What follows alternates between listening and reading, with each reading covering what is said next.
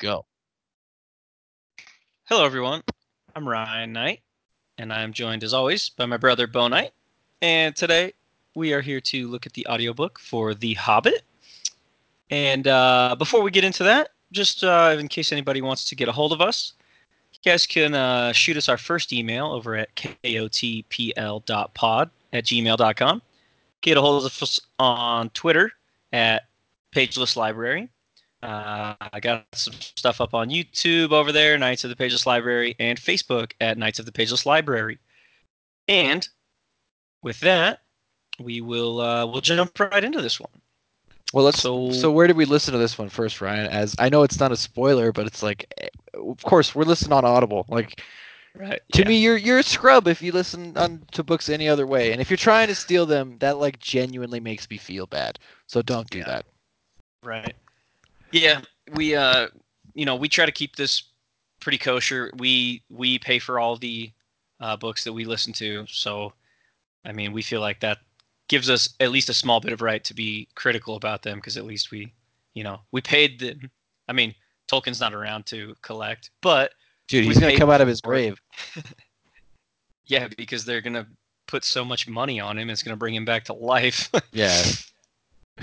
um, His tomb is just full of gold coins at this point. yeah, so like I said, we're gonna be talking about The Hobbit, which is written by J.R.R. Tolkien. The original book itself, it actually has a few different publication dates, and I think you had those pulled up, didn't you, Bo? Wasn't it like Yeah, 1937? yeah. The first time it was published was 21st of September, 1937. Wow. Yeah, I didn't realize it was that old. Yeah. Yeah, this is a bit older. I mean, obviously pre-World War II and stuff, and but yeah, that's I don't know. I mean, we'll get into it a little bit more, but I think that's kind of what makes this book very special in my opinion. Um, Yeah, and I mean, if I mean, we could talk about the author, but if you don't know who he is, I mean, where have you you been? yeah, you need to open the hatch that gets you under your rock, Yeah, look into the daylight because yeah, obviously everybody knows who Tolkien is, Lord of the Rings. So The Hobbit is actually the prequel essentially to the uh, Lord of the Rings series. even though it Um, like doesn't really have much to. I mean, it has a little bit to do with the little Lord of the Rings, but not really. right. We'll It we'll is get definitely into a it a little bit more. standalone. Like it stands alone on its own. So if you don't Sure. know I anything about this universe, you don't need to be worried coming into this book. No, and I mean, this is getting off on a little bit of a tangent too, but I mean, Tolkien has tons of other writings that are way lesser known than The Hobbit and Lord of the Rings. And those other writings, I mean, the Lord of the Rings is a huge series, but like the Silmarillion that he wrote is the one that really kind of fills out the universe and kind of leads you up to these points of what's happening in the well-known stories, the Lord of the Ring and the Hobbit and stuff like that. Who's the narrator of this, by the The way? the narrator, his name is Rob Inglis, and he is amazing in my Oh yeah, he opinion. does real good. I'm So I'm gonna give a little bit of a spoiler because this book has some singing in it, and I, he actually does a great job. yeah, I was gonna touch on that too because normally if I come across singing in like a book that I'm reading, like if you Oh, see it, it's like easy skip. Like I just was turn gonna the say page. exactly. You just like yeah, if it's through the rest of the page, you just turn the page, you just continue reading. But in audio form, the fact that he does it and he does it well, just I mean that says a lot. I mean that's awesome. Yeah, So he does a really good job.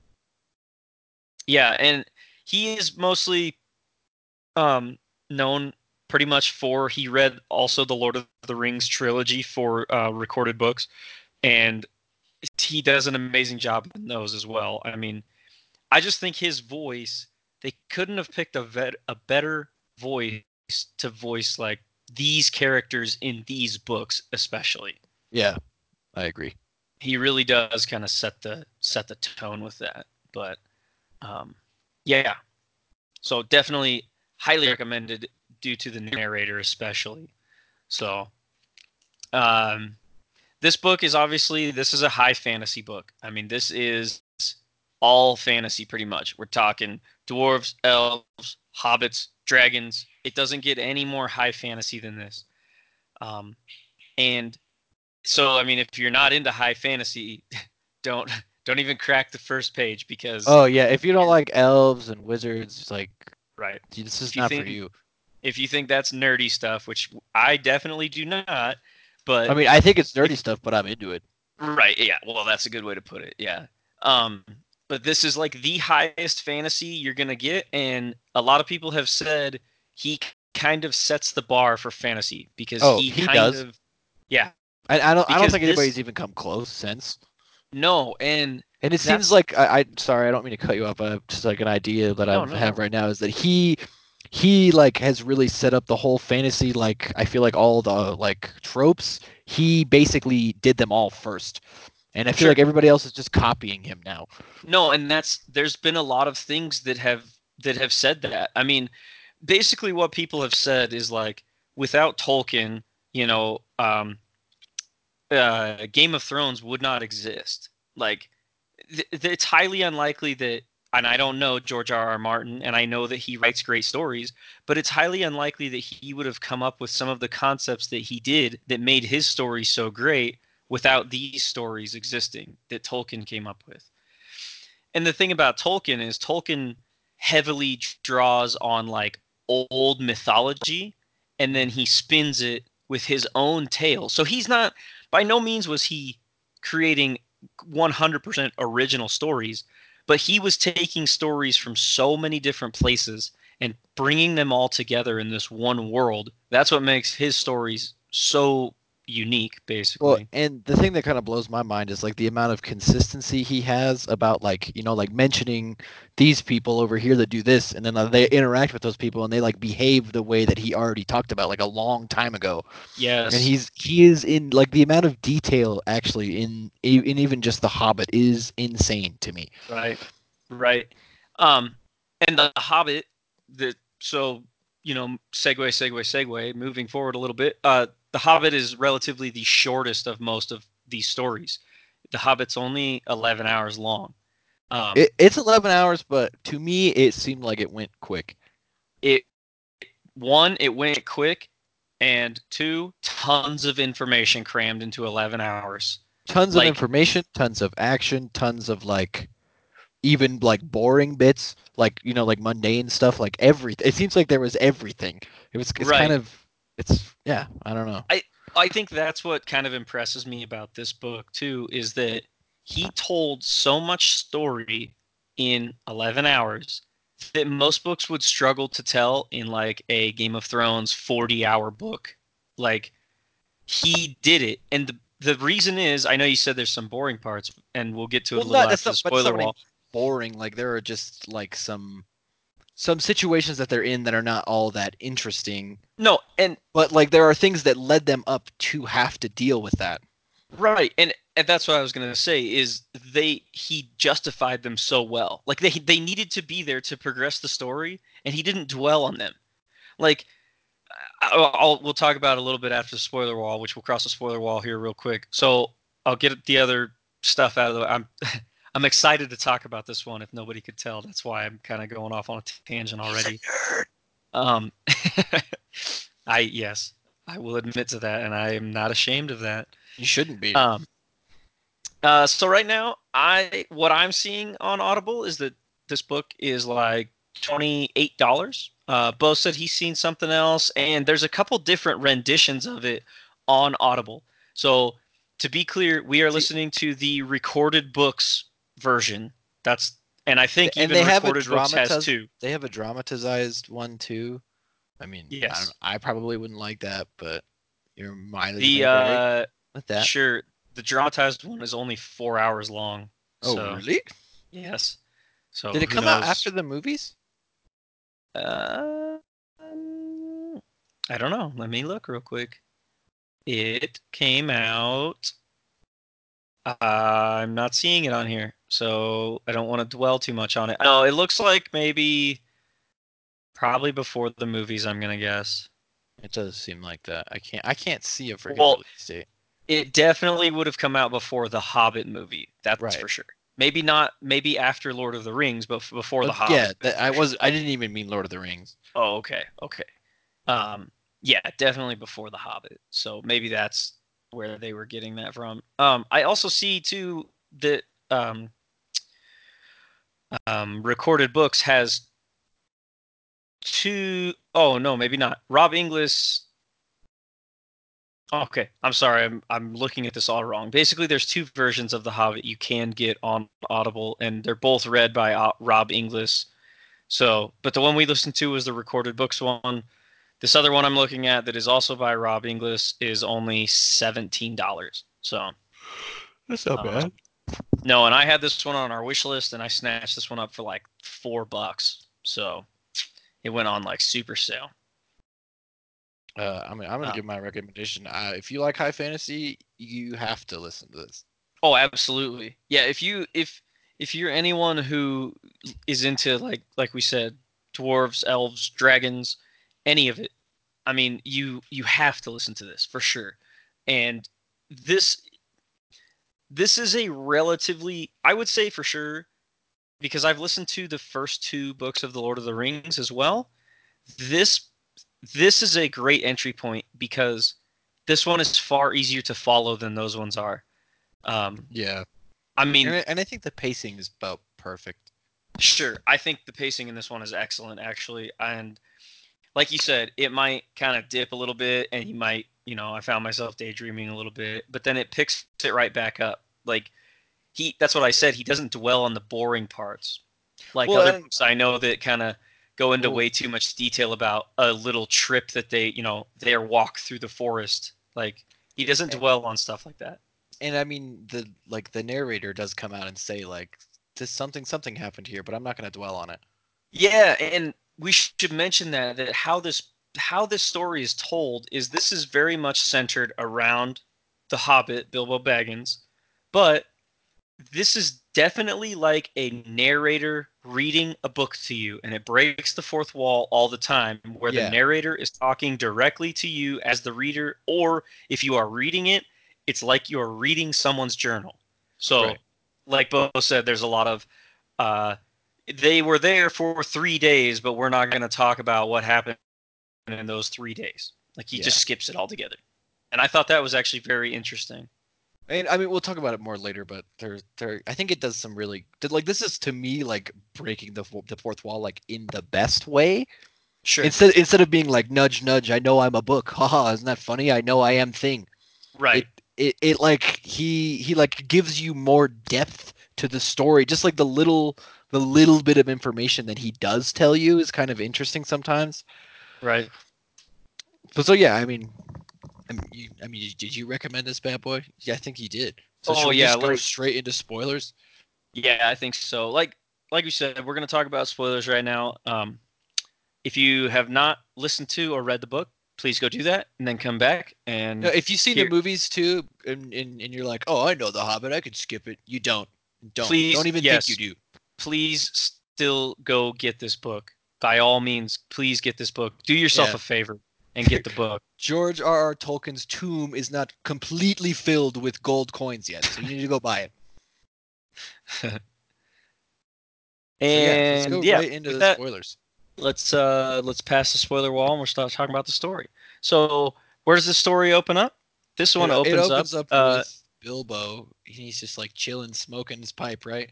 And yeah, then this one opens up in a hole in the ground, man. right, That's and I love the way that it kind of like describes the hobbits and like how they live, but they're not like dirty. They're clean people, but they just like to hide away. yeah, they live in a hole in the ground, but it's not a dirty hole. Yeah, it's a clean underground dwelling with a nice round door. And I love how he kind of like when you kind of interact with a different race of not race. What are they called? Like oh my god, like the hobbits. Like what are they? Um, they're halflings, so I I know, guess but they are. like, That is their race. I mean, is it they're they're race? they're like a subspecies kind of Yeah, humans because they're like really small humans kind of. But I yeah. mean they're hobbits. That's what they are. They're halflings. Yeah, but I'm trying to think of the way to describe like because like the dwarves, like I love when you interact with the dwarves and kind of gives you like a brief history of the dwarves and like how they would act. Sure. And I like when he does that. Like whenever you encounter a new race or whatever, Oh, like in sure. this. Yeah, I know exactly what you're saying. Yeah. Yeah, he does a great job of that. And so, yeah, like right when we open up with these hobbits, he gives us a real quick, very precise, uh, backstory on a hobbit. So you know what a hobbit is.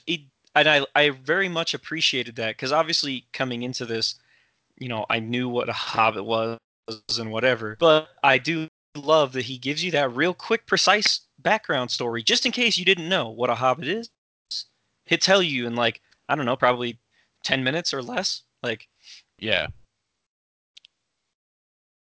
So yeah, so so the our, book opens up with Bilbo. He's just smoking his pipe, and he's like thinking about having breakfast or something, because that's like all hobbits love to do is eat. It seems like, and Gandalf like rolls up on him, and he's like, "I'm looking for somebody to have an adventure," and he's like, "You're not, well, not me," and he's like, "You know what? Maybe it will be you." yeah, and Bilbo is absolutely like, no, I don't want to go on any adventures. He said, nobody goes on adventures around here. Hobbits aren't big on adventures. And Gandalf, the wizard, he's like, no, come on, your ancestors used to go on adventures all the time. And Bilbo's like, well, we don't do that anymore. Have a good day. Like, basically just dismisses this ultra powerful, known around the world wizard immediately. He wants nothing to do with it. Yeah, but then so Bilbo goes back inside. Then Gandalf he like goes up and writes like a secret rune on the door and leaves. Yeah, and Gandalf leaves, right?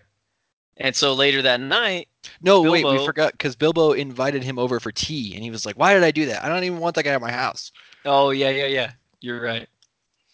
And so later that night, uh, uh, Bilbo gets a knock on his door, and he goes to the door, and there's a dwarf standing there. And Bilbo's like, can I help you? He's like, I'm here for the meeting. He's like, what are you talking about? And he And just lets himself into his house. yeah, the dwarf just lets himself in.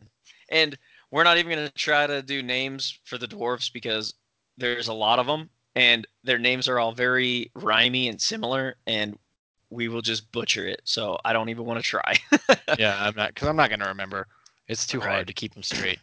We'll give you the leader here in just a minute because that one's easy to remember. So yeah, basically over the whole evening, like a bunch more dwarves show up, and every time he hears a knock at the door, he's expecting Gandalf, but it just keeps being more dwarves, and he like finds himself like actually being a really good host to them, and he doesn't even know why. He's like, I don't really know why I'm giving these people my food, but oh well. Yeah, and by lots of dwarves, by the end of the night, he's up to about what is it like 8, I think, at one point, and then he gets another knock, and like 5 more fall in Yeah. with Gandalf. Gandalf's there too. So by the end of the night, he ends up with like 13 dwarves and Gandalf and himself. So you got like 15 people there in his little tiny hobbit house. Yeah, and so they all like have dinner together, and then they clean up everything, and they like actually help Bilbo clean up, and they like sing a little song that's kind of funny to me, where they're like talking about like destroying his house, like as they're Yeah, cleaning up. that's what Bilbo Baggins hates. Yeah, it was, and like the songs I think could be a little off-putting a little bit, but they actually do kind of add more lore and stuff to the story, which is kind of interesting.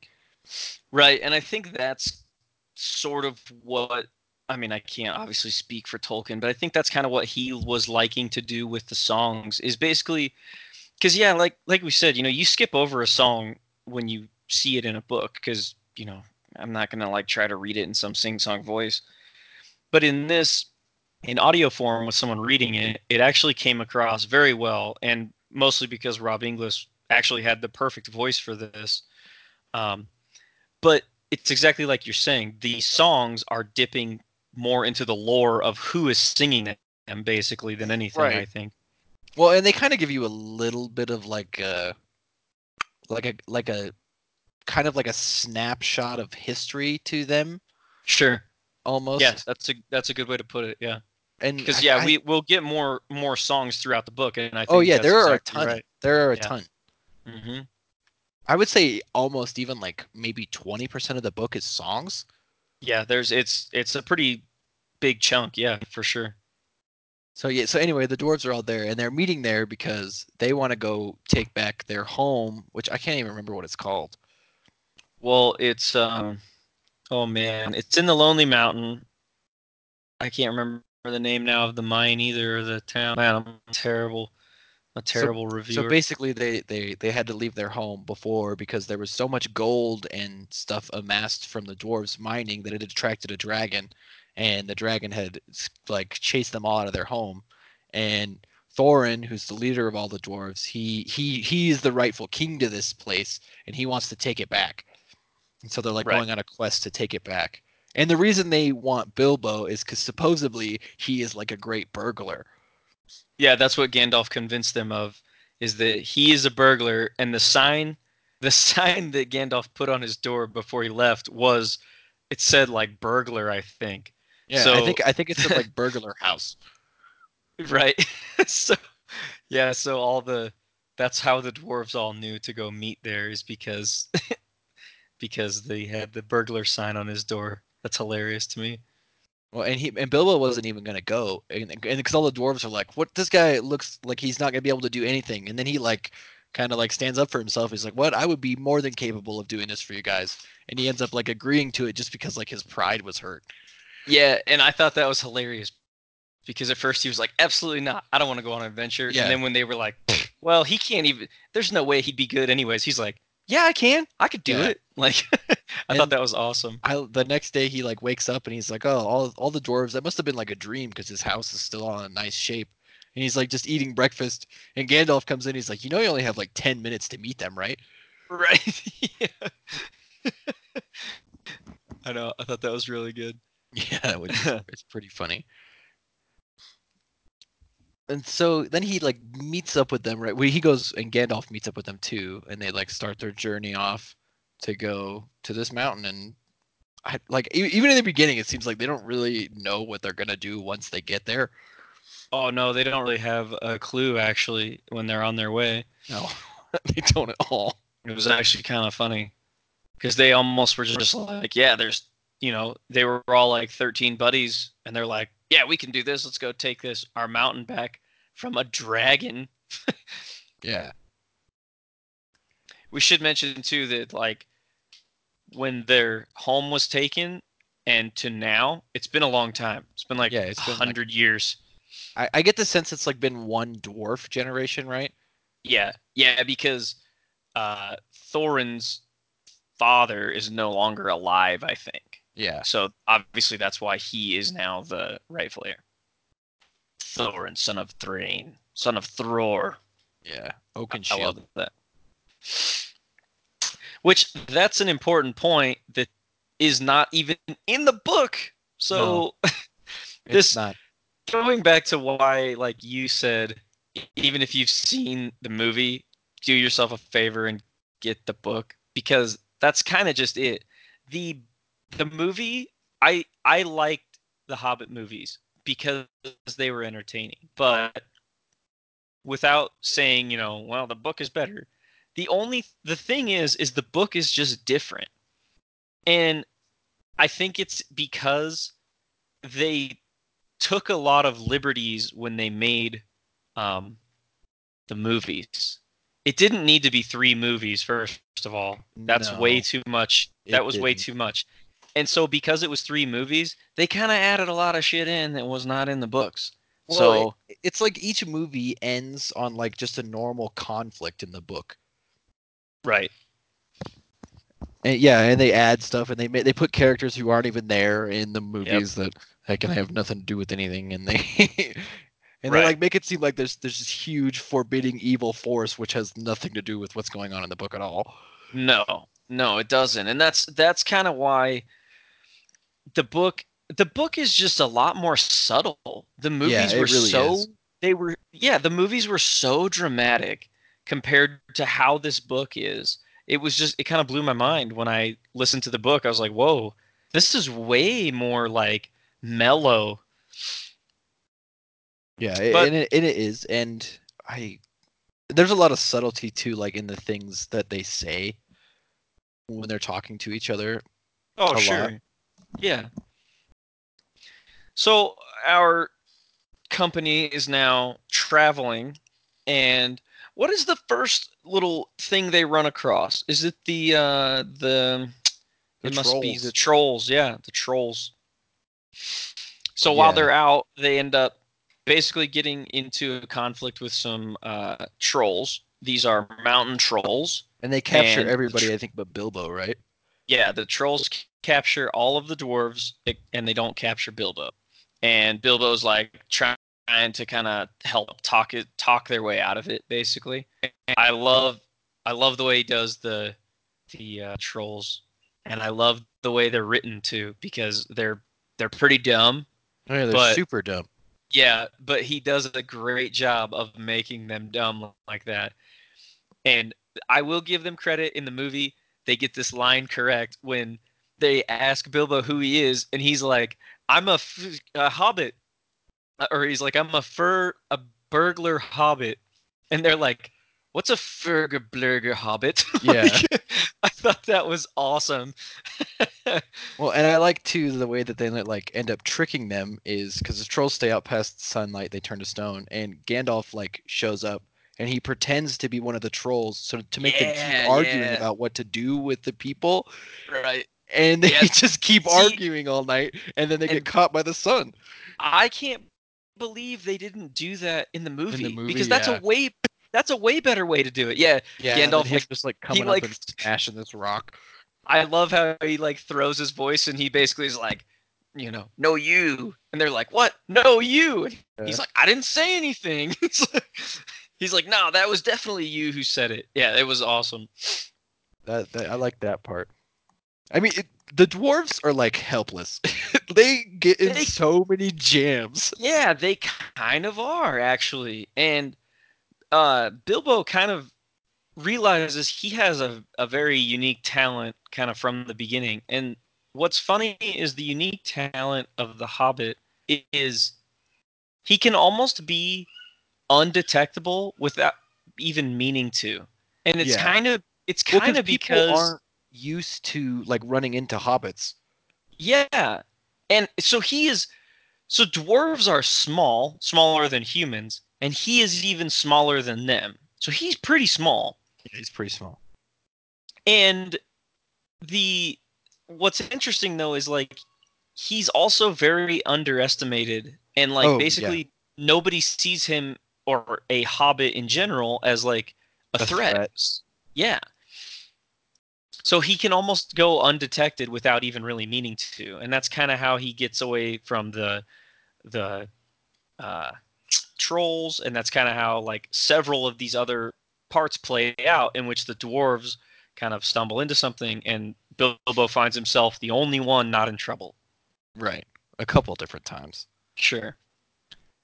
And I mean, I think we should just hit on like the high points. It's like so. Next, I would go to like where they're in the cave. Yeah, because they go what? They end up going into they go like through the mountains. Right, and Well, then it they end up starts going in the cave. storming They really bad. so they go in the cave though first. There's a troll's cave, and Right, that's and where they they like find get some weapons weapons. and stuff, Yeah, so they find a and few gold that they key bury. weapons. Right. And they find a few key weapons. So Bilbo finds himself a little what ends up it's a knife to a normal person, but it's basically a short sword for him because he's so small. And Thorin ends up taking a weapon, the Goblin Cleaver, and Biter. Gandalf Is it takes. biter? It is. Oh man, yeah, I think so. Or We'll get to that in a minute. is that Gandalf's weapon? No, Gandalf takes what? Narsil. Yeah, yeah, because they don't actually talk about the goblins don't talk about what Gandalf has. No, because it's not as big a deal to the goblins. That's why Thorin's is known as the Goblin Cleaver because it's Oh, killed all the cleaver. goblins. That's right. Yeah, the Goblin Cleaver. Yeah, Well, just because one of them's biter and one of them's cleaver, I think. yeah. Anyway, So they find those weapons. They hit the road again. They get up in the mountains, and there ends up being like a terrible storm. Right. right. And so they Is this go the into this part where cave. they're assaulted by the hill giants too? Is that this part? Oh, yeah, but I mean that part is like to me that wasn't like I didn't take that as like the hill giants were attacking them. I just took that as like the hill giants were just throwing rocks. That's kind of exactly what it is, and that's like they almost end up getting hit by like rock slides, and it's Yeah, because there's giants fighting. Well, yeah. it's not nearly as dramatic as in the movies. Don't No, worry about that. they're just like It's in the pretty background, like throwing rocks at each other. right. And so, the dwarves get close to getting hit, so they go into a cave, and they decide that's where they're gonna, rest for a while. And the cave ends up opening up, and they end up falling into the goblin's lair because it's a trap cave, Oh, basically. I didn't think they fell. I thought like the back of the cave just opened up all of a sudden.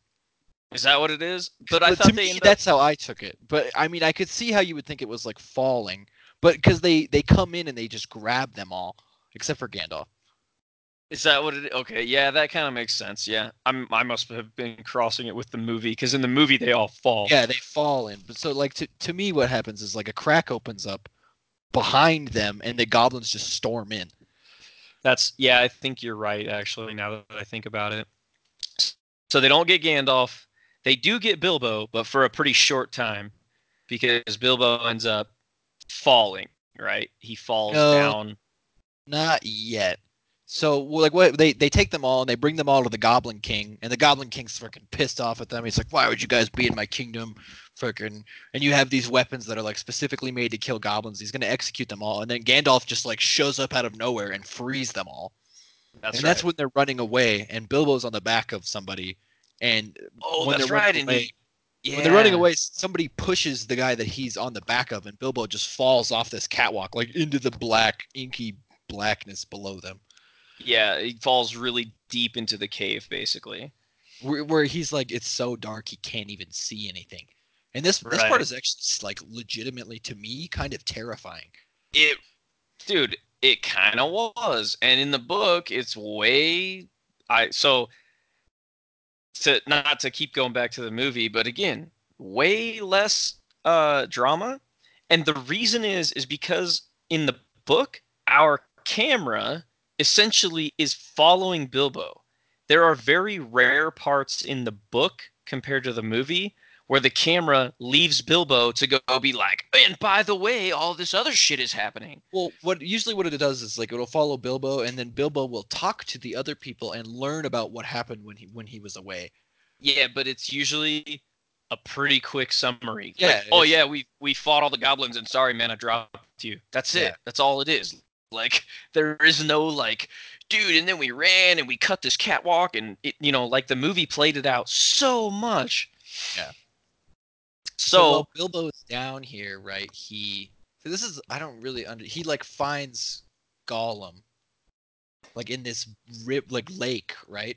That like he basically takes up the whole area. Like he can't go anywhere except for the lake to get first thing across. he first thing he does though is he finds a ring. Right. That's the very first thing that happens is Bilbo finds a ring. you know, hint, hint, Lord of the Rings. So he puts the string in his pocket, and then he finds that there's another creature down there with him, and this is Gollum. But it's so And ominous because Gollum's like in a boat talking to him at first, like way away yeah, from him. and Bilbo can see Gollum's eyes, right? Because his Right. eyes are so big that they like are catching any little source of light. So he can see Gollum's eyes. That's pretty much it, though. Like they describe Gollum, he's like a real slender, kind of humanoid looking, creepy. Basically, the Lord of the Rings movie did it perfect. Yeah, Like they that's nailed it. exactly what I imagined him looking like. Yeah. So Peter Jackson for the Lord of the Rings series, he nailed Gollum. So if anybody's wondering what Gollum looks like, just think of that because he nailed it. So they Looks like have a this little meth bit head, of but a with huge eyes. correct.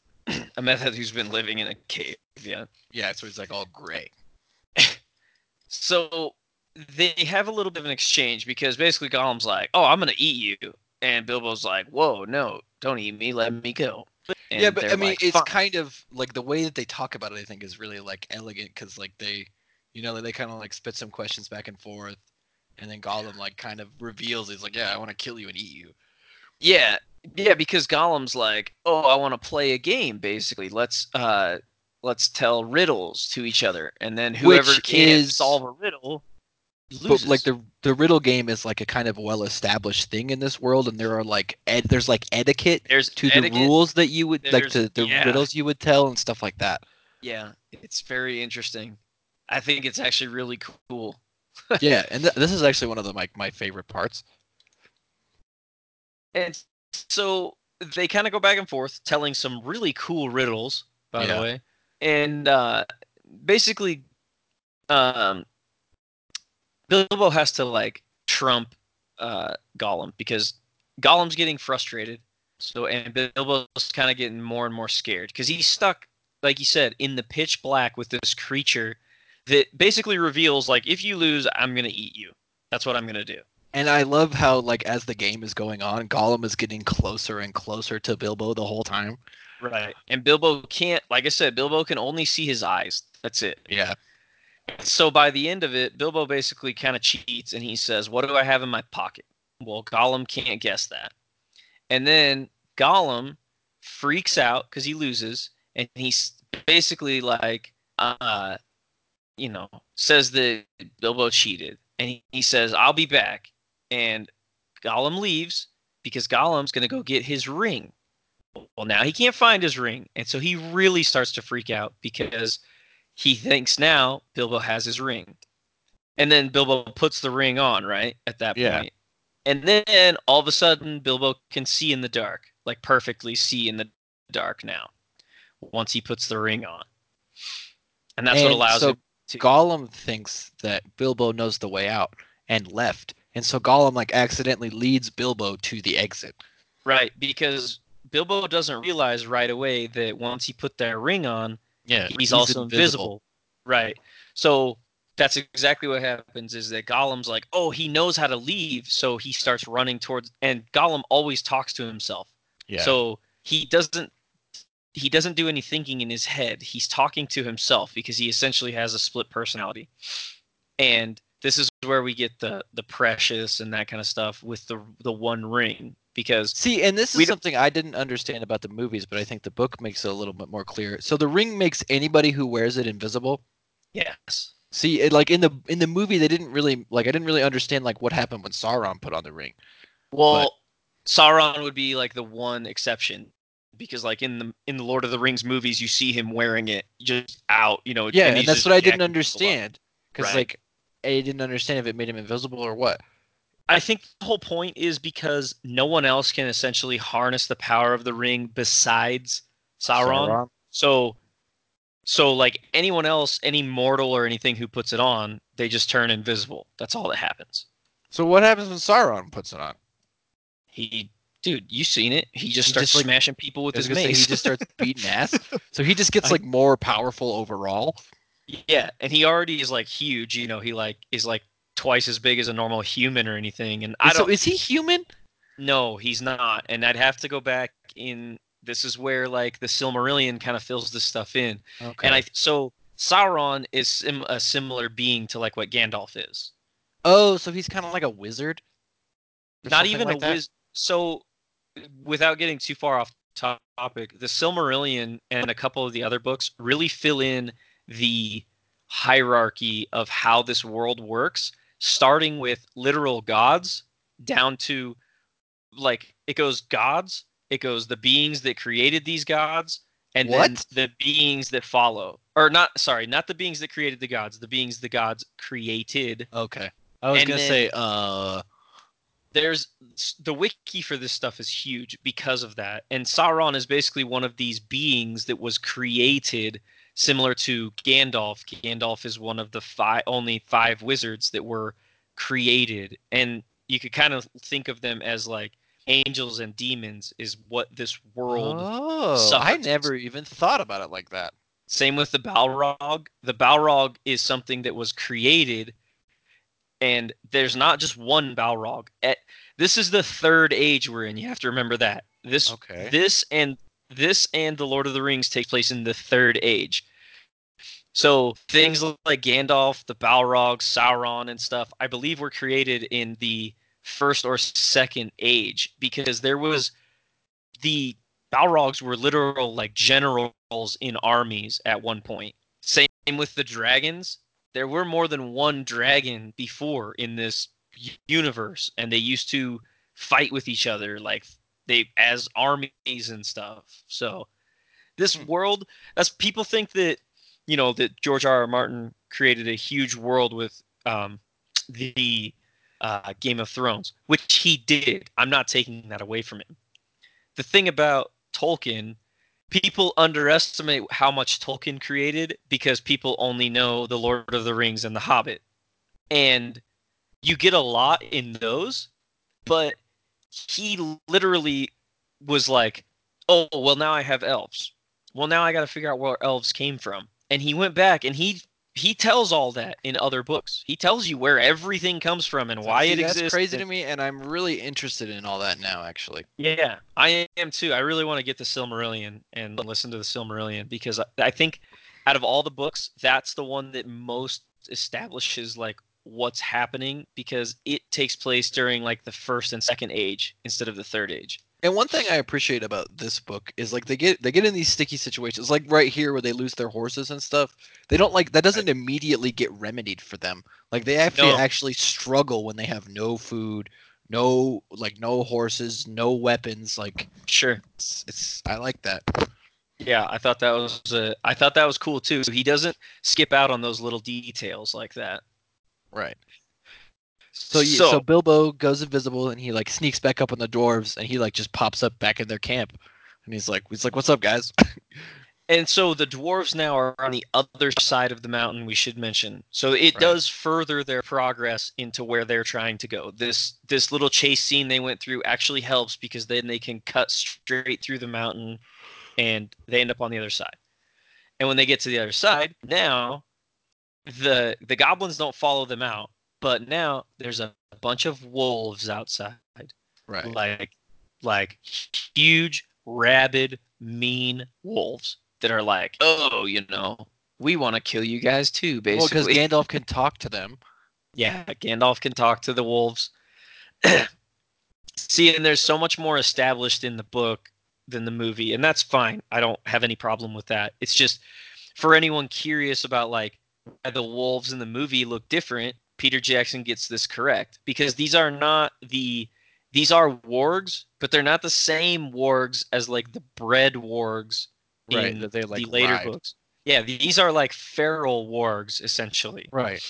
And they have like intelligence and they can Yes, talk. they can talk, they can communicate, and there's like hundreds of them when we get to this part. It's not like in the movie where, since Azog is not a real thing in this, they he's not there. It's just wolves. Right. Essentially it plays out is the wolves are like, yeah, we're gonna kill you guys. We're Well, because they wolves, we're get gonna him up eat in a you. tree and Yeah, everybody in a tree. the dwarves all run up in the trees, and Gandalf starts doing some magic, and he lights. They nailed that in the movie. He lights pine cones on fire, and he starts throwing them down, and he starts lighting wolves on fire down on the ground. Right. And the fire catches, and someone way off in the distance can see it, and that happens to be the great eagles. Right. And this makes so much more sense in the book, like why they don't just take them all the way, because they Yes, won't. thank you. Yes, I'm glad you caught on to that too. Well, because I So the remember watching the eagles, movie and I was like, dude, why didn't the Eagles just take him to the end? This is dumb. 0 out of 5. everybody says that too. Everybody says that. Like, Yeah. why don't the Eagles just freaking take them Well, all the because they way? don't even explain it that the Eagles can talk and like they actually communicate with them. And the Eagles, they're not just giant eagles. They are a race of beings in Yeah. this world. They are their own thing in this world. Yeah. And so essentially what happens is the giant eagles come in, they swoop down, they scatter all the wolves, and then they grab Gandalf and the dwarves and Bilbo and they take them back to their home. They don't just take them and drop them off because in this Gandalf didn't really just ask for their help. They just came and helped Yeah, and they because like but they owed Gandalf, right? yes, exactly. And they don't explain what Gandalf did for them. It's just like, yeah, they owed me a Nope. favor. That's the really cool thing about Tolkien's books is just like that. He's not going to explain that part, but there's way more surrounding this interaction with Gandalf and these eagles than is can be told in probably a single book. Like, so Right. the So Eagles take the them back Eagles to wouldn't their take them all the way though, because like it's dangerous to fly that far, and they have like enemies that will try to hurt them, and they're like, we're not gonna put ourselves in danger for you guys. Sorry. no, and they basically say we're gonna. Sorry for anyone who can hear that. My 3-year-old's yelling at my door. Um, the Eagles basically say too, like, we have like a certain distance we'll fly from our home, and that's it. Yeah. So sorry, we're not gonna. No, we're not gonna leave that area Well, and just I for think they you. even say like we owed you Gandalf, but we didn't owe you that much. Exactly. Yeah, there is no like. Plus, they essentially too say like we brought you back here, and they put them in prison. By the way, when they Yeah, they first get do. them back, it's not like a. It's not like all the movies where they just bring them back and they drop them perfectly and it all worked out just fine. They put them in prison in the Eagles' homes first, Isn't it and then called they're the like, Eyrie? okay, the Irie, yes, Eyrie. yep, yep. Yeah, it's just that because in Dota lore, that's where like Skyrath is from. He's from the Eyrie. Oh, really? Yeah. Interesting. See, and again, things like Dota might not even exist if it weren't for these books. Like, let's be Yeah. real. I mean, that's where a lot of lore from a lot of things comes from, is from these. Tolkien laid the groundwork for so many things to build on. And it's crazy to me that he did it so long ago. Right. Yeah. I mean, yeah, you're not talking like George R. R. Martin who's doing it right now. I mean, this dude was far ahead of his time with this kind of writing. And it's probably why he didn't really get popular until after he died, because he almost wrote this stuff at like the wrong time, because things like this weren't nearly as acceptable as they are now. Yeah. So yeah, the Eagles they end up letting them go, and then is this when they meet the shape shifting guy? Yep, they end up they leave and they meet Bjorn, the Bjorn, shapeshifter. that's his name. He's cool as Yep, hell. he is cool. He is a, like Bo said, he's a shapeshifter, and if he is in, he can be a human, and when he's a human or a man, I should say, not really a human, but he looks like just a human man, and except he's huge. I get the sense that he's like Yeah. 12 feet tall, like And gigantic. I love that he's like, he's like this forest dweller and he doesn't really like people. So Gandalf makes it seem like it's just him at first, and then like slowly everybody else keeps coming in as Yeah, he's telling the to story. go to Bjorn's home. Yeah, yeah, Yeah. yeah. Because he's like, we can't all go at once. He doesn't really like company.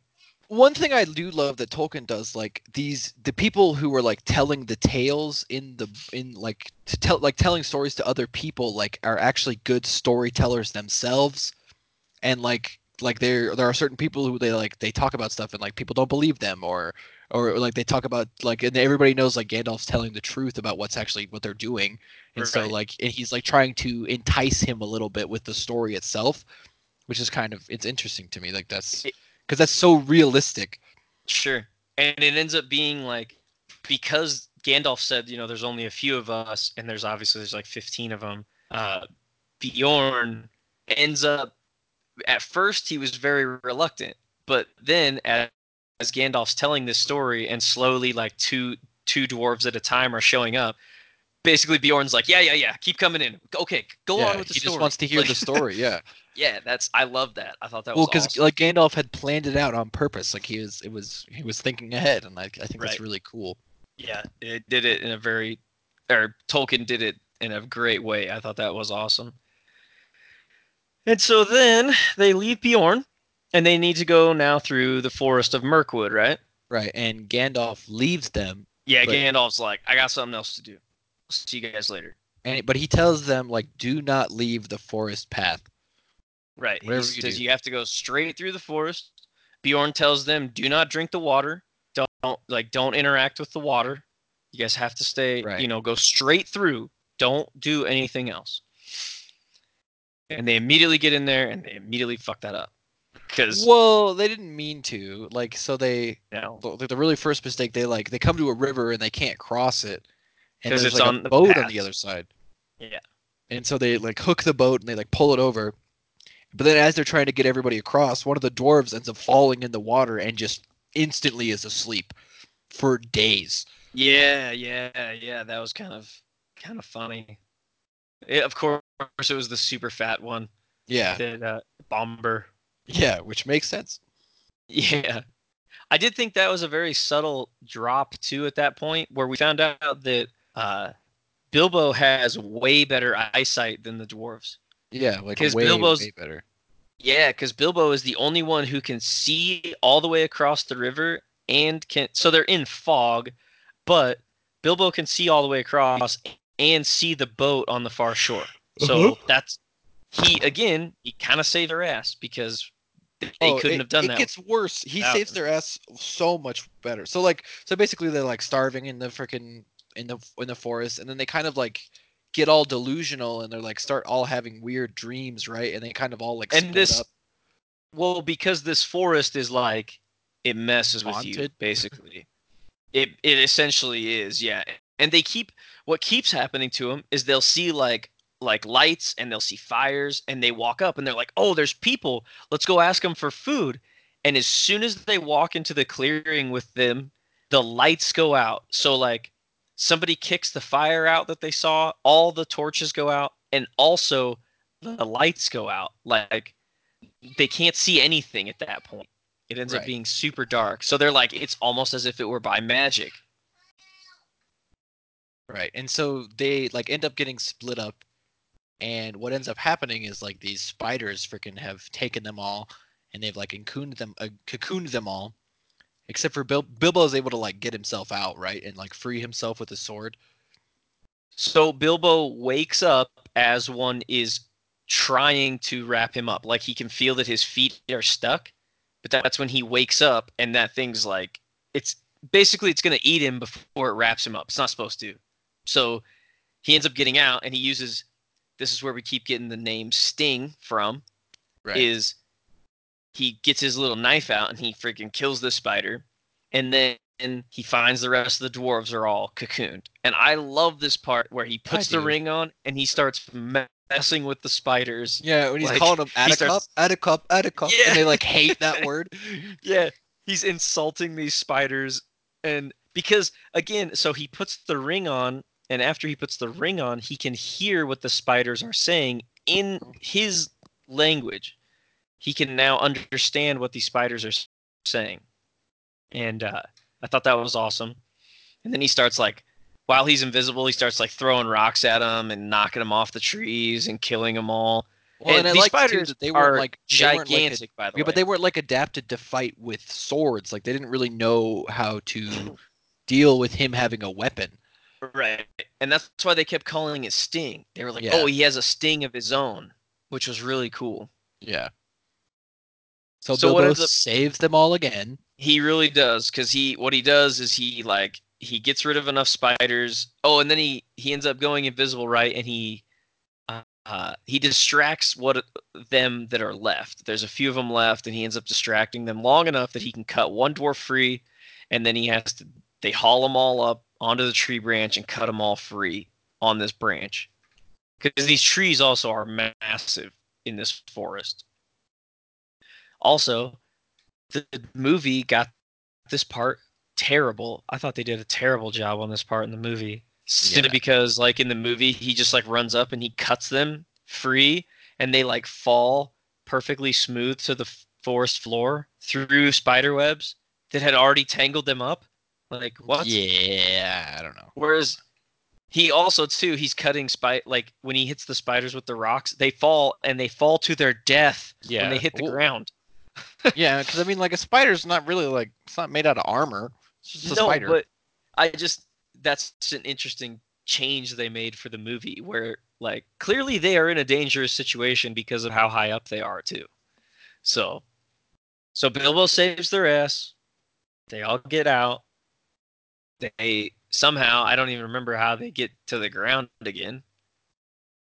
But then the elves show up, right? Yeah. So then the elves show up and they like take them prisoner. Yep. Take all dwarves prisoner. And the elf king of the forest is also like, why did you keep trying to attack my fellows in their whatever in their little circles, because clearly the elves are magical and they were like causing the dwarves to, have problems when they would try to approach them. And they were like, "Nah, we were just looking for food. We're Yeah, they starving." were trying to find help, and they don't Yeah. believe them because Thorin doesn't really want to tell them what they are doing because he doesn't want to give them a share of the treasure. Right. He's being very cryptic because he knows if he asks for their help through the forest, they're going to want something from him. Right. And Thorin is pretty greedy, we will find. Yeah, he's super greedy. So, but Bilbo didn't get captured by the elves. Nope. Because He's Bilbo invisible. goes invisible with his ring. Right, and up to this point, he hadn't let the dwarves know that he could go invisible. But he's invisible for like quite a few days, and he like kind of devises this plan to get them out of there. Yeah, and what he essentially ends up doing, the very short of it, is he goes invisible. He goes to where the wine barrels are kept from the uh, elves, and he ends up basically he finds out that all the empty wine barrels get knocked into the river, and then they float downriver and they get picked up again to get refilled. So he's like, "Oh, I'll let all the dwarves out. We'll all get in wine barrels, and then when they let the wine barrels go, we'll be escape." It's actually a really good plan. Like, See, and I love that like so there actually is a flaw in his plan, and the narrator points it out, and I hadn't even thought about it. yeah, And he's like, I bet you're saying, oh, stupid Bilbo, you didn't even think of this. right, because they're helping each other because somebody has to put the lid on the Yeah, barrels.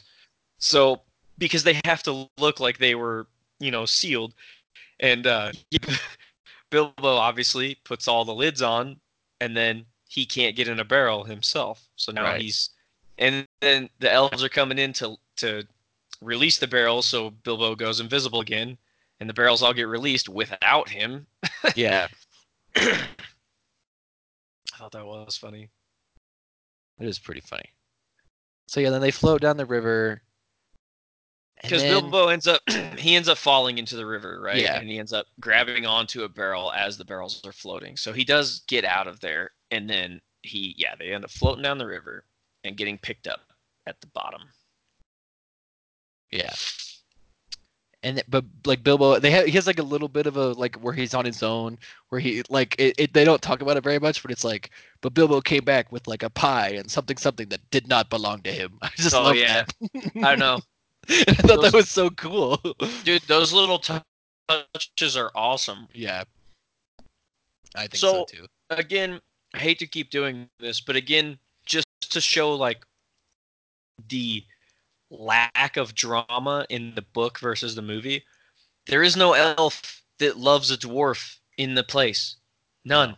There was no point to that story in the movie. That was just an added thing that really didn't need to be there. And it was the way the book did it was perfectly fine. It didn't need to be there. But I digress. So then they get out of the barrels, and then they're like actually kind of close to the mountain by this point, right? Yeah, because they end up in Lake Town, which Lake Town, Right. at the base of the Lonely Mountain, there's a lake. And there was two towns. There was Dale, which was at the very base of the mountain, and then there was Lake Town at the other end of the lake, is how I understand it.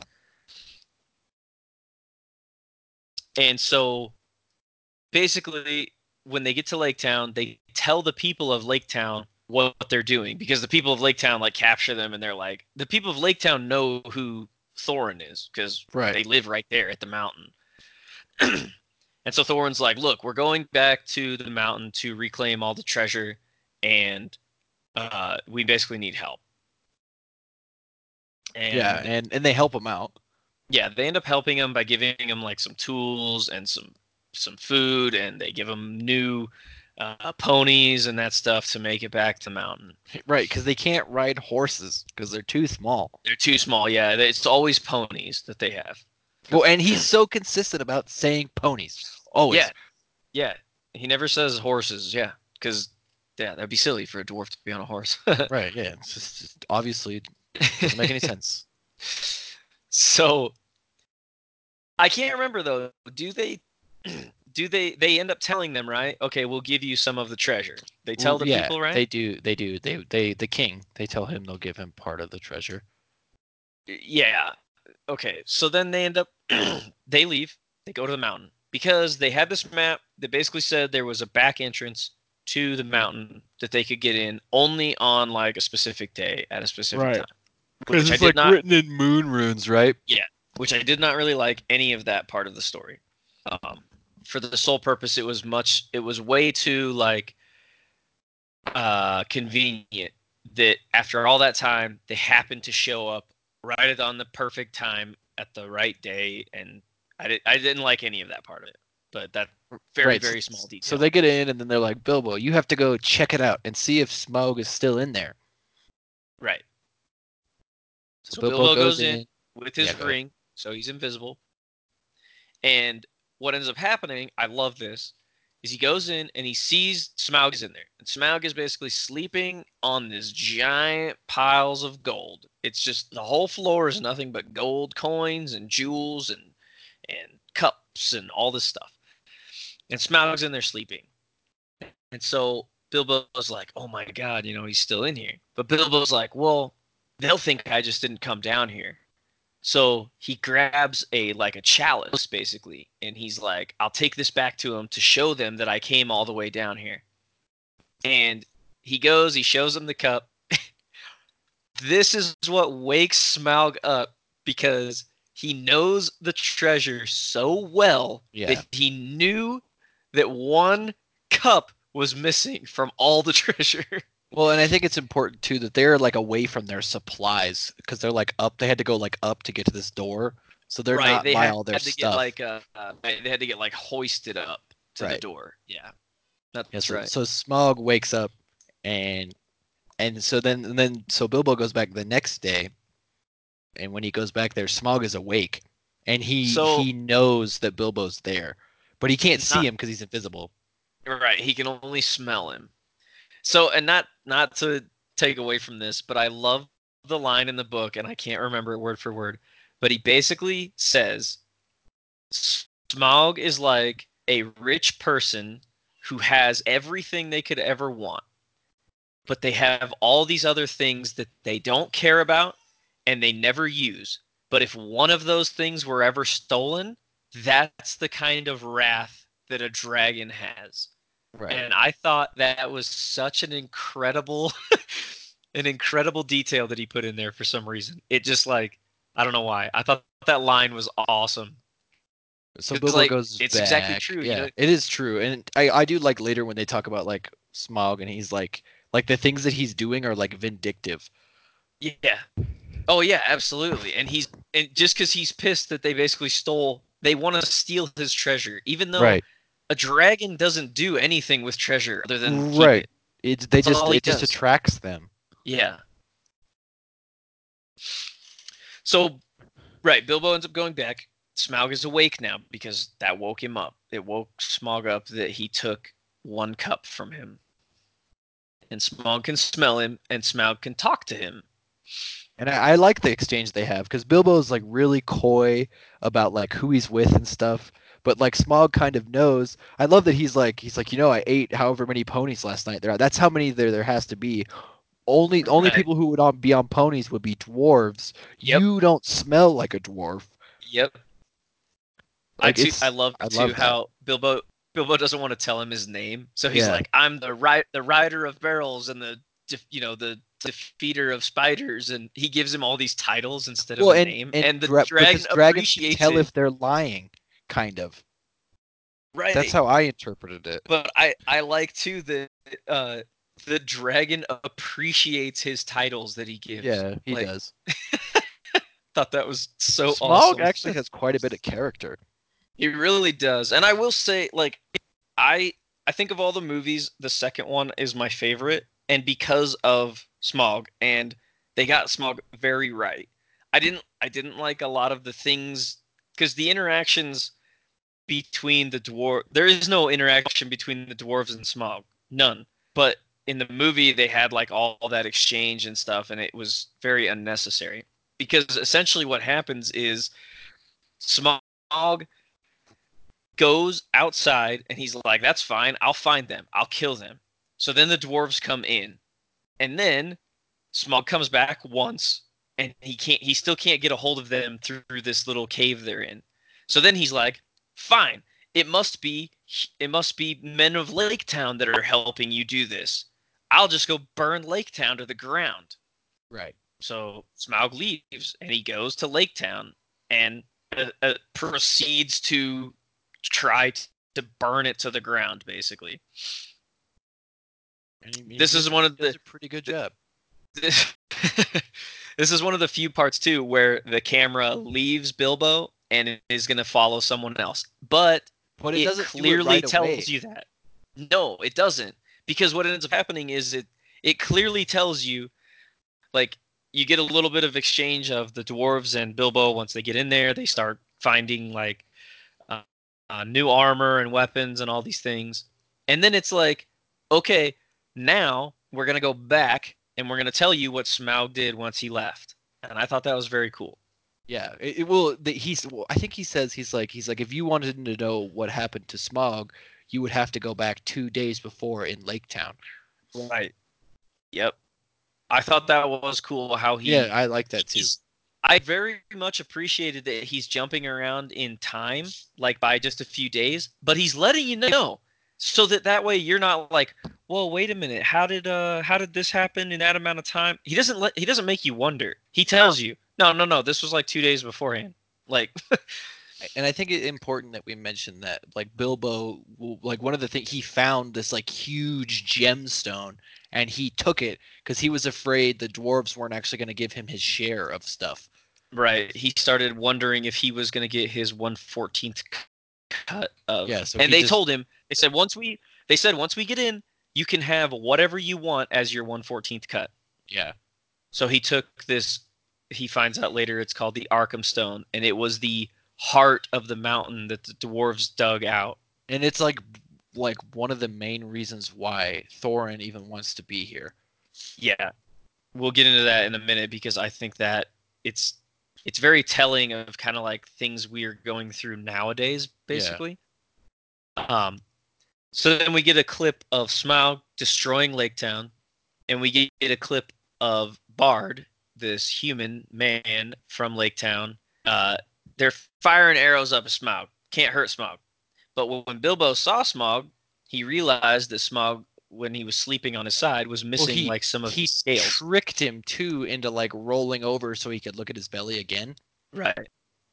And he saw that he was missing scales in one spot on his underside. And And also another bird saw this. that's correct. The thrush, right? Thrush. Thrush? Thrush? Thrush. Thrush? Thrush. Yeah, the thrush. That's right. So the thrush, this little bird, flies to Lake Town, and when Smaug is burning the city to the ground, they're firing arrows at Smaug. Can't hurt him though. He's just burning them all down. He's raping their churches and burning their Burning their women. women. So, but this thrush lands on Bard's shoulder as he's holding back his very last arrow. And the thrush, we find out that men of Dale are able to understand the birds. This is also something that Tolkien wasn't going to tell you until this one point, which is fine. Well, I mean, he even mentions though, like there's this bird like following them around, and like Bilbo says, he's like, I think it's watching us. That was way more elegantly done in the book than in the movie. Oh, Because in I've the never seen the movie, that movie, at the part in the movie at all. I've never seen the third okay, movie. okay, um, in the it's I'll just tell you it's way more elegant in this because yes, you see this bird, this thrush, numerous times, and they keep mentioning it like, hey, there's that same bird. Hey, or there's that same bird. That's because that bird is essentially spying on the dwarves and Bilbo to see what's going to happen. And this bird, these thrushes, can talk to the men of Dale. And without getting into too much backstory, Bard is technically the ruler of Dale, but Dale was burned to the ground. So, Right. anyways, this bird tells him, "Hey, you need to aim for like right under his whatever it was, like his left, I think it's left close breast. to right, close to the center left breast, probably where his heart would be. And so Bard fires this one arrow, boom, sticks it, kills Smaug. He's dead. He was only in the story for like an hour. It Yeah. wasn't very long. Well, and the way he dies isn't even that dramatic. He just Oh dies, no, and then he just just cuts away. So again, he Smaug dies. was dead. Yep. He just falls in the water. And then it like jumps way ahead in the future and it's like, yeah, his bones are still there sticking up out of the water, but nobody will go near them. And then boom, jumps right back in, cuts back into the story right where we left off. I thought that Right. was impressive. And so it doesn't take the townspeople very long to be like, oh, the dragon's dead, so all that treasure's probably up there unguarded. So let's go Right, check it because out. they assume one of two things happen. Either the dwarves are there because they rousted Smog, or they're dead. So they're like, well, if they're dead, we'll just go take all the treasure for ourselves now. And so they like basically go up to the mines, and the dwarves have basically like reclaimed it as their kingdom, and they like have Yeah, all the gates shut and shit. and the one gate that Smaug busted out of, and where he busted in when he first took it over, they like barricaded it up, so you can't even. There's no gate anymore. You can't even like walk in or out of it. You have to use a rope to climb down their wall. Right. And then so the when the men are going up there though too, right? They run into the elves because Well, yeah, but after we the don't hear about dwarves, that till a little bit later, I think. no, but after the dwarves escaped from the elves, that the elf king is like, oh, well, obviously we know where they're going because we Yeah. know who they are. So the elves also put together an army and marched there too because now they want their cut of the treasure. Yeah, they want their monies. Yeah. So then we also get this awesome little exchange because that same thrush shows up and tries to talk to the dwarves. Can't talk to the dwarves because none of them know how to talk to him. So he flies off and then he comes back with an old ass raven, Yeah. and the raven can talk to the dwarves, and the raven kind of tells them what's happening. Yeah, he And tells them like people are coming. yeah, the raven basically says like, "Hey, all the men from Lake Town." And does he tell them the elves too? Right? He says Yeah, the he elves are does. coming. Well, because the Yeah. elves So are actually like amassing an army, aren't they? yeah, and so uh, Thorin is like, "Fine, I need to get a hold of my whatever he is, cousin, uncle, Yeah. cousin. Cut uncle? I can't remember either now. I'm It's hard to remember. terrible. But so basically like he's trying to contact like the bulk of the dwarves in a different place so that they can defend Correct. this place. Yeah, because they're like, hey man, basically tells the Raven, he's like, hey, go tell my whatever, my brother, Dine, that we took over this, and now someone's trying to take it, so he needs to come fight with us. And so this So this is like where the battle of the five armies comes from, right? yeah, it is because you basically have. So what ends up happening in short order is that the elves and the humans are like, "Hey, man, all we want is our cut," and Thorin's like, "No, you guys get nothing," because Thorin is kind of an asshole. We find out towards the end, and then Dine is it Dine Dine the other dwarf army shows up, and they're basically like, "Hey, we're gonna fight right here." And then Gandalf is there too, because Gandalf shows back up. And also, at one point, Bilbo sneaks out of there with his ring and gives the humans, the men, the Arkham Stone. And he's like, Right. because Bilbo is basically like, I don't want anybody to get hurt. That's basically what Bilbo's trying to Right. do. He's just trying to de-escalate it all. Yeah, and so what he does is he gives the Arkham Stone away to the men to Bard, which Bard is a very reasonable person. We find. Yeah, he's actually really cool. Yeah, he is a really good character Well, with and the very little humans screen don't time. yeah, the humans don't want to take all the treasure. They just want enough to rebuild their city. That's all they want. Yeah, they just want their cut that they were told they would have, and then they just want enough to repair Lake Town, and also, if they could, rebuild Dale. Which, No, I think the, that was the main terms was that they want to rebuild Dale because they right, lost Dale because the dwarves were so greedy. right, because yeah, the only reason Smaug showed up and destroyed everything was because of the dwarves in the first place. Right. So basically, now we have what? You got the elves, the dwarves in the cave, the humans, and the dwarves out of the cave. That's four Right. armies, is So I think there's how they that's consider it. four. No, I would only consider that three. Okay. Because so then the goblins show up because they basically have been tracking the dwarves this whole time and they know where they're going to. They think. And because when the dwarves were running out of their cave, they killed that goblin leader under Oh yeah, there. their king or whatever. Yeah, and so this other goblin is like, man, no, can't do that. Like, I'll kill all of you now. And So so this battle Gandalf, ensues between them all, right? well, because Gandalf was like, look, you guys can't fight each other. He's telling the dwarves and the humans and the elves, he's like, you guys don't want to fight. And then the goblins show up, and Gandalf's like, oh man, I thought I think it was gonna be that quick.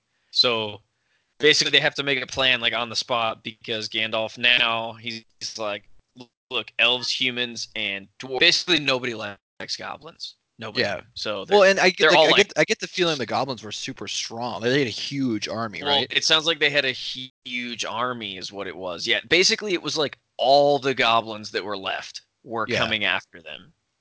And so they start fighting, and then while they're fighting, the eagles show up to help out all the humans and stuff. That's Yeah, the the fifth eagles army, I show would up. say. Well, Bjorn shows up too. That's you're right. Bjorn does show up. Bjorn basically seals the deal because he shows up as a bear and he just starts killing everything he can get Yeah. a hold of. And it's Yeah. freaking Bjorn's super awesome. cool. And I think you're right though, the Fifth Army probably is the Eagles. That's probably where the Fifth Army would come in. And we don't even really get a lot of battle details because Bilbo gets like knocked unconscious while he's invisible. Yeah, within like the first few minutes of the fight. Yeah. Which, you know what though? To be honest, was a perfectly okay thing with me. Yeah, I was fine Because with it too. I mean, because really, how, the book would have probably been like 6 hours longer if he had Yeah. described every single thing happening in this humongous battle. And I mean, like, one of my favorite scenes from the movie is like the Battle of Helm's Deep. Like, I love that. Right. But like, that's like Bilbo's not really like a fighter. Right. Yeah, so the first thing he does is go invisible because he doesn't want to fight. Well, he wants to stay out of the way. Yeah. And then he gets knocked out, which was awesome. Yeah. And then he wakes up like outside, and he's like, oh man, like where am I? And then he realizes nobody knew he was out there because he was fucking invisible. He's still invisible. Yeah, he's laying on the ground invisible. And then, right, he like wakes up, takes his ring off, and some dude is there, and he's like, "Oh, yeah, you there? I was looking for Yeah. you." And he's like, "We haven't been able to find you for 2 days or whatever it is." Yeah. He's like, "You were gonna be declared among the dead." He's like, "This was actually the last time we were gonna come look for you." Right. And then Bilbo has like a really touching moment with Thorin where he like apologizes for all of his hubris and Yeah, like because getting them into so much trouble. he admits to Thorin that he gave the humans the Arkham Stone because Thorin was pissed because that was like one of the only things Thorin wanted. And that was the thing I was going to touch on is that Thorin literally says, that thing is priceless to me. It's all I Yeah. want. But what's so silly is like, dude, it's just a rock. Like, it's just a rock. Right, but it was like a symbol of his grandfather's like kingship. Right. But it was also funny because he wanted that rock and then he also wanted all the gold. He wasn't going to give anybody any of the Yeah. treasure. But it's like, what are you going to do then? Like, he was also basically saying, like, we're not going to spend any of it. We just want to keep it. It's like, dude, Yeah. what's the point? It's kind of like rich people today. It's like, what's the point Yeah. of having 10 billions of dollars? Like, what? Why was the point? Like, of having that much money? Like, I don't know. I just thought that was an interesting thing that he didn't really. Tolkien doesn't really go into detail about it. It was just something that stood out to me. Well, and so the humans basically use the Arkham Stone to leverage just they just want to get their fair share out of him. That's all Right. they're trying to do. But really, all it does is piss Thorin off. This Well, is until before the after the battle, battle, yeah. And then and then after he the kind of battle, yeah, changes his mind and he yeah. like actually realizes that he's being a So he total butthole. he, he has a very touching moment with Thorin, Bilbo does, and then Thorin dies. Yeah, because Thorin was weakened from the battle. Yeah. which is definitely. I don't think he dies in the movie, does he? Oh yeah, I I think don't he know. I haven't seen it. does. I think. Yeah, you haven't seen it. I can't remember, but I want to say he does not, but I can't remember now. Probably does. Somebody send us an email and let me know. Yeah, and then yell at us also. Yeah, we don't care. Just first piece of mail is all we want. Listen here, dumbass. So then, after all is said and done, basically the rest of the dwarves are like, "Look, yeah, absolutely, you guys all take your fair shares. Everybody take their fair share." And Bilbo's like, "Man, I can't even carry all this home." He's like, "How about you give me one small chest of silver and one small chest of gold, and we'll call it even." Yeah, so then Bilbo and Gandalf travel back home together.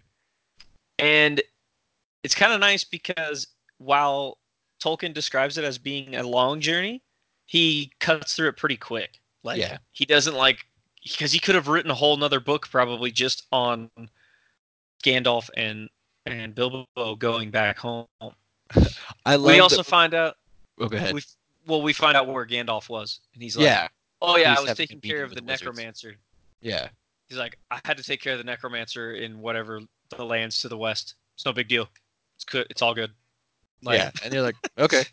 yeah, nobody's like, "What do you, what?" Yeah, it's just okay. It's all good. And I love that when Bilbo gets home, he gets home like in the middle of while they're auctioning off shit from his house because they thought he was Yeah, dead, I love that too. Yeah, and he yep. just buys his own stuff back. Yeah, he buys everything back with the money that he brought back, and he still is rich after he does Yeah, that.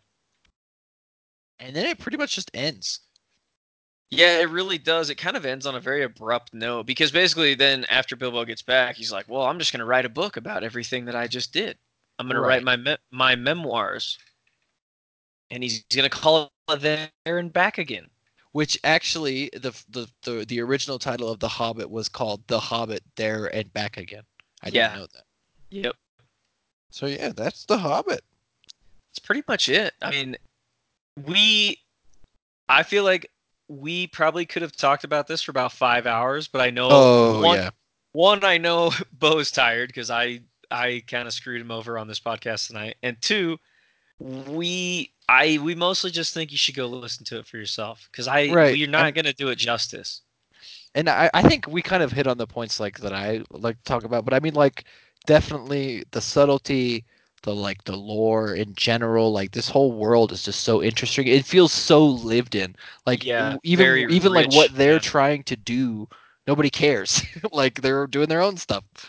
yeah, because the world is going on around them. That's Right. exactly right. Like, yeah, we're only talking about like 15 characters in this massive, massive world, though. Right. And I mean, what's the one called? I need to read it now. The one about all the lore, The Silmarillion. the Silmarillion. Yeah, That and I sounds good. mean Tolkien. The thing is Tolkien has a uh like a lot of stories that did not. A lot of this stuff didn't even get published until after he died. Yeah. So basically the thing is there's so much lore to this world that he created, but like I said, we get most people only know the small snapshot which is the Lord of the Rings, and that story, or those three stories I guess I should say, is such a tiny snippet of this massive world he created. Yeah, and it really is. And I think The Hobbit's a really good jumping off point for all of that. Right, and that's kind of what I meant too, is like even The Hobbit compared to The Lord of the Rings, I would say this is a much better starting point for people because this one is really written relatively simple. And Once you for it being as old as it is, like it is so easy to understand. Yeah, absolutely. But that's what I was going to say is that's different once you even get into the Fellowship of the Ring is it starts getting a little bit harder language wise basically to follow. It's not as good of a jumping off point because Well, and those follow multiple things kind of happening at the same time instead of this being yes. like one cohesive story. Right, and I think that is the biggest difference is like the Hobbit, like I said, our camera is basically trained on Bilbo for almost the entire story. And when it's going to leave Bilbo, they tell you very clearly. Yeah, and they But make it really obvious, like what events they're telling you about. right, that's where it differs from the Lord of the Rings trilogy. The Fellowship of the Ring, not so much, but once you start getting into the Two Towers and everybody starts splitting up, that's where you're going to get a lot more jumping around, and it gets starts getting a little harder to follow. Right. Yeah, we definitely need to pick up the Silmarillion though, because I've been wanting to dive into that one for a long time. Yeah, it sounds good. I would And like to know the lore behind it all. there's there's only a couple other books too that Tolkien has like on Audible. I think there's more short stories that he's written that are probably only in book form. But like there's also The Children of Hurin, which is on Audible, and then Tales from the Perilous Realm. All are in his universe. These are all in Tolkien's universe. Tolkien very much so came up with this world, and his world was big enough to write probably an unlimited amount of books in. Whereas a lot of writers, they write one book about this one scenario and world they came up with, and then the next one they're like, well, let's move on to a different one. Like Tolkien's world was so fleshed out that it's almost insane. It is almost insane. So yeah, I think I'm good. What about you, Ryan? You got anything else you want to say? No, no, I'm definitely good. I know I kept you way too long on this one. I know No, you're it's okay. tired to go to bed, so I figured at least but this one would at least be an hour. I was so excited to talk about this one though, man. And I And I like I mean said, I it's could probably sit talk for so long. yeah, and I like this one. I don't think I like it quite as much as you, but I do like it a lot. I like it, and I'm excited because this is the first time I've gone through this book. And I had friends even in like middle school that had read this book, but I wasn't that interested in it back then. And I mean, just now, I'm so glad I found it. Basically, it's such a good book. Yeah, Such it a is. simplistic. It's incredible how, like we were saying, the world is so complex, but this book is so simplistic in the story that it was setting out to tell. Yeah. But so yeah, definitely highly recommended from me. If that wasn't obvious enough already. Yeah, check it out. I think so. Check it out. Especially if you watch the movies and you were interested in them at all, then you'll like this. Sure. Yeah, and again, the movies are good. I'm not putting the movies down. I absolutely love the Lord of the Rings trilogy movies. The Hobbit trilogy of movies, I like them because they were entertaining, like I said. Um, but for sure, do yourself a favor if you like the movies and just go through the book because the book is going to give you a lot more stuff as far as depth goes to this world than the movies did. Yeah. Yeah. But so yeah, Oh, what are we doing next time, Ryan? what are we doing next time? We are doing. I don't have my phone with me. What is it? Mistwick School for Yeah, Musical Magic or something? Mistwick Magic School Music of which is of no Music. actually, yeah, we're doing Mistwick School, and then after that, in October, the month of spooky, we are doing The Shining. That's right. And I need to get on that, I'm sure, because that one is going to be tough for me. So Why? Is it long? I think it's probably not going to be easy to follow. That's why. Oh It's a Stephen King book, man. shit! Yeah. So if we've ever made jackasses out of ourselves, it'll probably be on that one. So, Yeah, well, good. Then maybe we'll actually inspire some hate mail, hey, yeah, maybe. Yeah. some Again, too, legitimately angry mail. we just want to reiterate that if anybody wants to get a hold of us, please do. We're still patiently waiting. So, Yeah, our email is kotpl.pod@gmail.com. Hit us with the hate mail. please hit us with just a piece of mail so I know Yeah, that it could it actually it could works. just be a smiley face, and I would be that would make my whole week. I don't think you Yeah. understand. Yeah. because I don't even know if the email works. We've gotten a couple things from the like admins at Twitter, and that's it. So, but Yeah. yeah, So all right. please, Let's yeah, let's we're wrap wrapping this this one. one up. The Yeah. Hobbit, good. So Go listen yes, to it. excellent. Yeah, definitely. Catch you guys in Yeah, the we'll next catch you one. next time.